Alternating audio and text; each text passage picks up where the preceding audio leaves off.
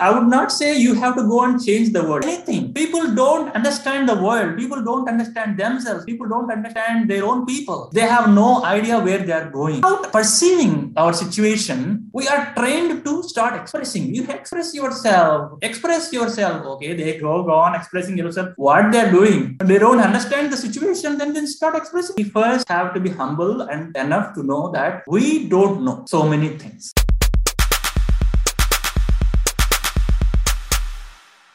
Everyone and welcome to the DevFast podcast. Today we have with us a very special guest. He's an IITian, an author, a Vedic mathematics instructor and the current co-founder of Yoga Janika, School of Indian Classical Hatha Yoga in Tokyo, Japan.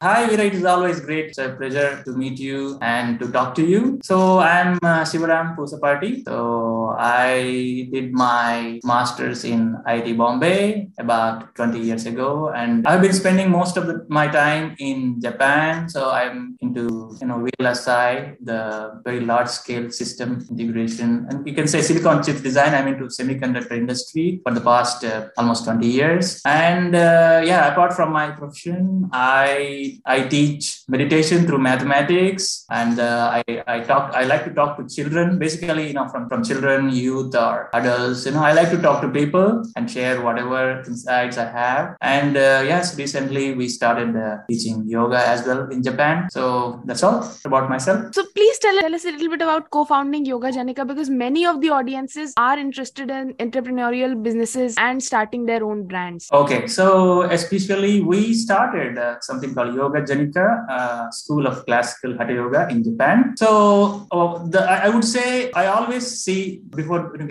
my criteria to do anything is I would like to do something that only I can do. So this is my theme. You can say this is how I live my life. So in Japan, I see there is the land it's a ploughed land. So it's a beautifully organized society, and then all the infrastructure is in place. And now I see what this land needs is the right form of yoga. And that's all. So we found a person, I think it's a very well-known person called Sadhguru. So we got certain technologies from Sadhguru, and then now we started imparting simply to this land of rising sun. That's how we founded Yoga Janika. And our intention is, so this land has everything. This land of Japan has everything from material perspective.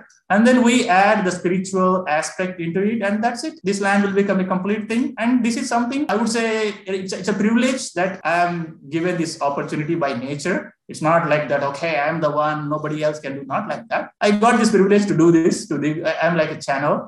And we are enjoying this process of setting up and then, going with this Yoga Janika School of Classical Hatha Yoga. I think this is absolutely beautiful that you've taken the place that you're currently at and transformed it into something that can be actually beneficial to not just citizens of Japan, but citizens across the world when they access the platform as a whole. So what are the current prospects for international users, if any, in Yoga Janika to get inspired and to learn more about yoga? What can a user do right now? So in fact, for the international users, I would say, so there could be some online programs, but more importantly, the core of the yoga is always transmitted in person. So in that sense, we are actually working. So we actually, even it's my wife Deepika. She's the one who actually is the Hatha Yoga teacher. So she goes to different countries also sometimes, and then she imparts yoga in different locations in the world. So yes, and I would like to add to everyone listening that the amazing courses that are being run by Yoga Janika currently have expanded to America at times, have expanded to various countries actually. You can check them out on the website yogajanika.jp. So what is something that you've learned in Yoga Janika as someone who's run the brand and as someone who's run the operations of a brand? What's the top learning from that? So in the process of setting up Yoga Janika, so there are many learnings. So because we are the first ones here in this country to introduce the Hatha Yoga in its classical form, and the technologies we actually got originally, we got it in English, and now we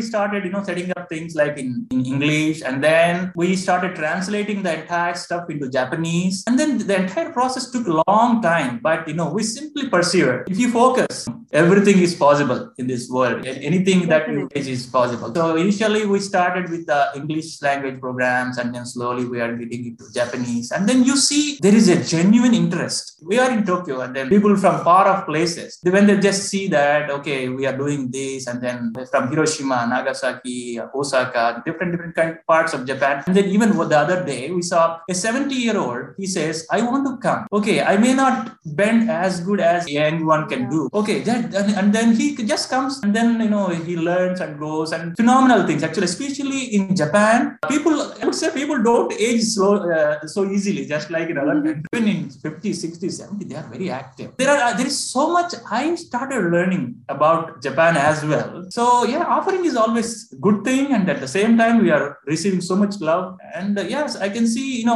just sky is limit. The more every single time I hear a story about Yoga Janika, it just presses you further to increase your boundaries, because every single story that comes up with this brand specifically is just awe-inspiring. So you've also been a Vedic mathematics teacher. Many of our audiences have found you on YouTube through that. So from a teacher's point of view, Vedic maths, zero, and meditation, how do these find correlation with each other, and how do these bend together? Because mathematics is a very school-based topic, and then you have meditation, which is a very spiritual topic. Combining these and finding a meaning in zero, what is that about? Yes, that's a very good question, I would say. So I think the answer is very simple. That's where I started this discussion. So I would like to do that which only I can do. So for that, if you see, I have a certain experience in meditation, and then I have a certain liking for Vedic mathematics, and I have a liking to reach out to children. So, and then these three, if we see, if I put them in a nice format, then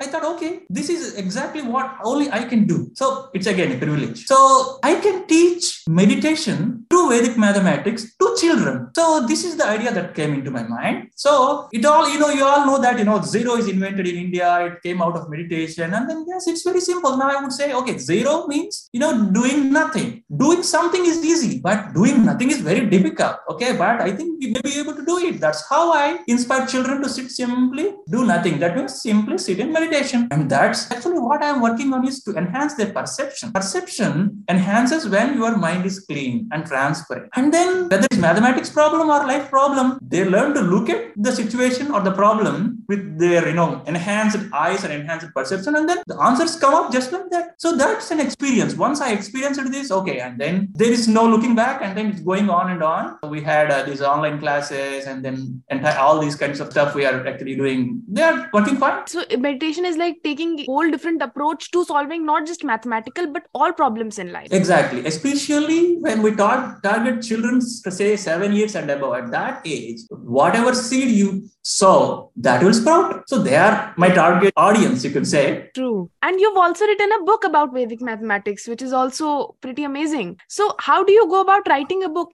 because there are many teachers of many different topics, and many people have a detailed knowledge of a subject, but having the boldness to write a book and finding the time and resources and everything, how does one go about doing that? Fulfillment in our life it depends on what we do in our free time. That's how, in survival, a certain part of your time is taken away. But you have your weekend or holidays or whatever. How do you spend these days? These are the precious days. How you spend them will actually determine the course of your life. True. So yeah, basically it all started with, my first book on like my conversations with children. So they're small children. When I talk to them, when I'm conversing them, actually, I am learning more from them than what I am giving them. So that's how I published one book, in various languages. And then mathematics, actually I created certain workbooks on Vedic mathematics. But actually, yes, I need to make one important book on mathematics, including the meditation part. That actually I'm still working on. That will be something. So there's a third book to all fans. Yeah. Yes. Amazing spoiler. Oh yes, that will be a compilation of all my insights, all my understandings. Yes, that will be something. Even I really want to spend a lot of time on that. I need once the Yoga Janika course takes its own course properly, and then I get some time. Actually, I'm I'm working on creating the content in Japanese. And then eventually, I think that will be one book, or I don't know how, or you can say a series of blogs. Okay, that will be the next level of my expression. True. So you mentioned your Conversations with My Children book,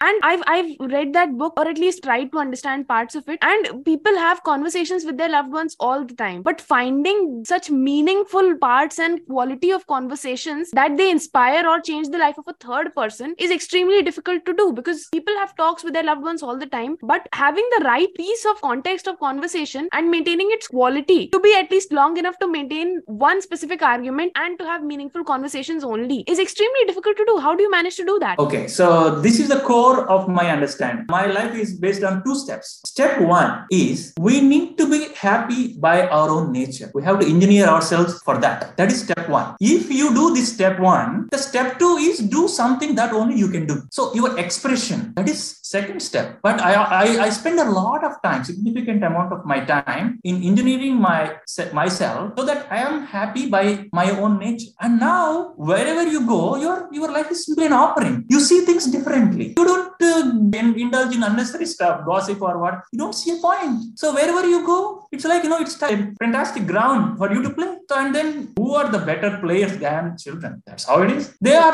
interested in gossip, definitely. Okay, so for any people who have not read your book, or like not having purchased the whole copy, what is one or at least a few key takeaways from the book? Okay, so from the book, so it's basically they can just read the introduction. You can say that, okay, as soon as you have children in front of you, it's not the time to start teaching. They are here to teach us because they are very spontaneous. They are natural. They are happy by own nature. You should have eyes. If you have eyes to see them, okay, you will first learn to imbibe their qualities, because we are all born like children. Okay, we were also children at some point. So first, it is time to learn from them, and then you just make some conversations, strike certain conversation, and then they will also enjoy. You will also enjoy. That's how you have to converse with children. You should not bring your own baggage or mental, that information that day. So that is the theme of these conversations. Every parent and every teacher should start with this context. Maybe they have something to teach, okay, for survival. That's a very small part. But more importantly, when you have a 5, 6, 7-year-old child in front of you, it's time to be spontaneous and learn from them. And after they grow up, maybe 9, 10 or 11, they will come back to you, okay, and then they may ask you certain questions, and then you can teach them back what you learned from them. That is the theme of the book. Wow, that's a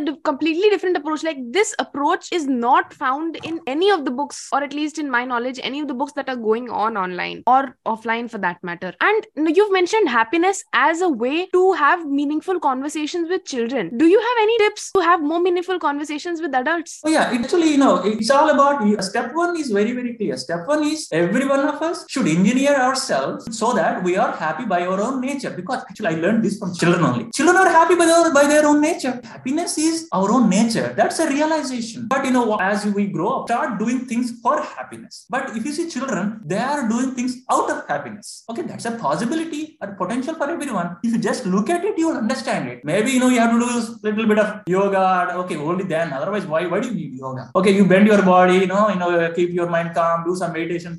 Whatever you do, you engineer yourself in such a way that you are simply happy by your own nature. And then it doesn't matter whether you talk to children or adults or wherever you go. You are simply doing. You are joyful. You are expressing yourself. That's how it is. This is a very wonderful approach to be happy on the inside. So you've set up a brand. You've set up the most successful YouTube channel for Vedic mathematics. You've published 2 books. People don't have the time in real world to publish one single book, even if they are the absolute experts on the topic. How does one go about accomplishing and completing these tasks with such success? I would say it's not so difficult, because I still see a lot of potential. How much time we actually allocate for survival? It's a little bit of time. You will have at least 2 days a week you have. And then if you put 2 days a week on any significant thing, things will happen. I always believe in what Swami Vivekananda also says. You have to know certain things. If you know those things, they will get everything else. It's like, you say a master key. That's what I use in my Vedic maths class also. You have to get access to master key. Once you have access to master key, so many doors open up for you in the universe. So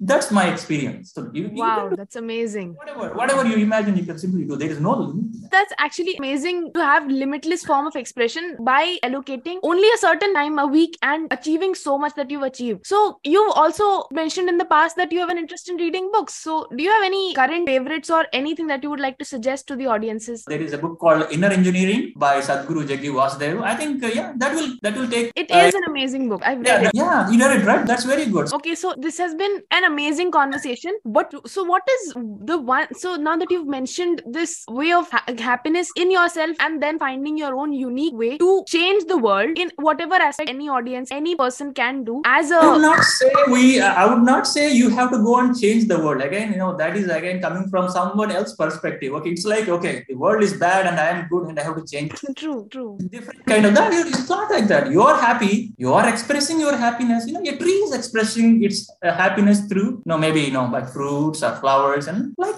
human being has millions of possibilities. That's all. True. So it's not about changing the world. It's about expressing yourself in whatever form you find necessary. So what is something, now that you've done so many things across your career and across the external, like the books, or having a very successful Vedic mathematics curriculum, having a successful brand, what is a venture or what is something that happened that you did not expect would happen, but it did in this journey of yours? I would say, I have so many ideas and only few have started, working out, I would say. Because the step one, if we see it, the same step one, I have introduced to entire Japan. True. Okay. Japan is a country where, people are like, they're so much organized, and then they do things in a particular way.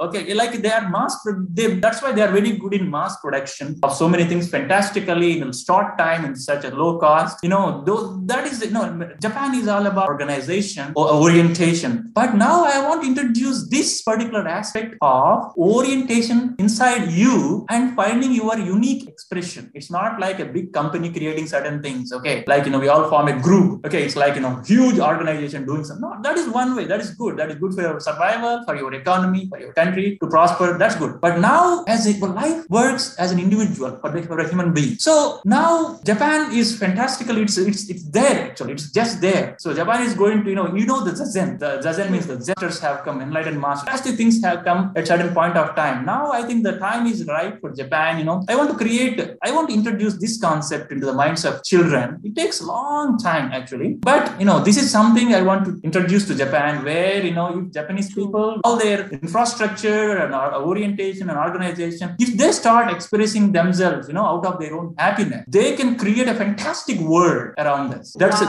Have this capability. So if you see that, okay, I envisage myself, into so much stuff, so many ideas I have. Yeah, it's just a matter of time and, how it goes. What is a common myth about yoga or about meditation as it happens currently, and what is not true in terms of what you've been practicing in yoga? So for example, people have many different beliefs or many different ways of thought that yoga happens this way and it's not for me. Meditation happens this way, it's not for me. So what is some common myth about yoga that needs to be busted as someone who's actively in a brand about yoga? Very nice question. So usually the myth about yoga is, people think yoga is for happiness, health, or enlightenment, changing the world, Okay, all these are, you can simply put them aside. But main purpose of yoga is to enhance your clarity, your perception. Because we don't see anything. People don't understand the world. People don't understand themselves. People don't understand their own people. They have no idea where they are going. So yoga, the first purpose and foremost purpose is to have perception. And without perceiving our situation, we are trained to start expressing. You express yourself. Okay, they go on expressing yourself. What they're doing. They don't understand the situation, then start expressing. So that's where the yoga brings back the rhythm or, the orientation inside a person so that the eyes open up. Oh, and then I see the situation I am put in. Oh, okay. I know myself and I know the situation. I know what is to be expressed. That's the natural way. So that is the main purpose of yoga. True. That's an amazing insight that we don't understand what's going on outside the world and yet we go on expressing ourselves. But we should rather take the use of yoga to make ourselves happier and ourselves a better place and then go out expressing ourselves to the world. That would keep us in harmony with what's going on around us. us. That's actually a very amazing insight. So speaking of yoga and speaking of Yoga Janika as a brand, what is the biggest challenge that you faced throughout this venture, and what's something you've done to tackle it? Because taking something that's originally built in India or built in English or in a different language and taking it to a completely different audiences that have a different culture, a different perspective to life, and establishing it as something that is going on there. How do you do that, and what are some of the challenges that come with it? I think, you specified it already, because the language is the biggest barrier here, and then you have how you reach out to Japanese people. So because yoga, before you utter yoga, there are hundred kinds of yoga already there in this society. Wherever you go, you have that yoga, hot yoga, cold yoga, all kinds of yoga you already have, and then people are already into it. And especially when people are into those kind of yoga for years and years, and then if you come and say classical yoga, and it's like, they have to throw everything they have built and then come to you. It's not bad. So for that, I see it's a very long road ahead. So we have to go step by step. You have to reach out. So especially in Japan, that's how it works. It doesn't, nothing ever happens overnight. True. Okay, the last question that we have for today: what is the most important lesson that you've learned in all of these, whether it is the books, whether it is the Vedic mathematics, whether it is yoga? What is the most important thing that you've learned, and what is something that everyone can take away from you today? I think, exactly what I told. So we first have to be humble and enough to know that we don't know so many things. True. And then we have to see, and then it's nature's responsibility to teach us, and then through children or somebody, anybody, it doesn't matter, not only children. If we are humble enough to accept that I don't have an understanding of myself or my situation, nature will automatically help. And then answers may come from anybody. It can be from children or adults, it doesn't matter. So you just take that answer, and that's how you can simply implement, and then you can go forward, like as simple as that. Life becomes smooth. True. What is the one question that I should have asked you that I didn't? I don't know. That's a very good question. So yes, we should. If there is any missing link, we should cover. I think what we would probably say, what you could have probably asked is what is your this is a general regular question. What is your message to the youth, or what is the regular what do you think that young people should do, children should do, or somebody else should do? This is a regular question. So usually my answer is So it's not right for anybody else to suggest someone else to do what to do. So but what I would say is if you go to your step one, if you are happy by your own nature, then you will see what only you can do. The step one to step two, that transition happens inside everyone, inside their own system. That things happen, that automatically that thing comes up, and then they will see, this is something. This is my system. This is my understanding. These are my experiences. This is exactly what something I can do. Nobody else can do. So that kind of trigger will come from within themselves. So this is a possibility for everyone. This is what I tell usually to all the children or youth who ask me, what should I do? What do you suggest? So usually what children or youth and even adults get stuck with, is what they want to do. They just compare with someone. Maybe somebody did something and they need to do something. All sorts of these kind of directions, but different kinds of confusions will come. But life doesn't work like that. Life has no comparison. Life means the life energies. So life energies, they're always exuberant. So they just flow in different dimensions. So life doesn't compare small, big, great, not great, not like that. Life is throbbing inside every one of us, and then it wants to find its expression through us in a very unique way, because every human being is unique. So yes, we have to, in step one, you have to simply learn to engineer yourself. You have to set the things right inside us, and then automatically step two will follow. That's how it is. So true. That's actually the most enlightening conversation I've had by far in this whole first season of the DevFast podcast. Thank you so much, sir, for joining us. Thank you, Veera. Yes, it's always a pleasure to talk to you. Thank you so much. That was it for this episode of the DevFast podcast. If you like this one, consider following us on Spotify. We are also present on all major social media platforms at the DevFast podcast. New episodes go live every Wednesday and Sunday. And that's me signing off. Until next time.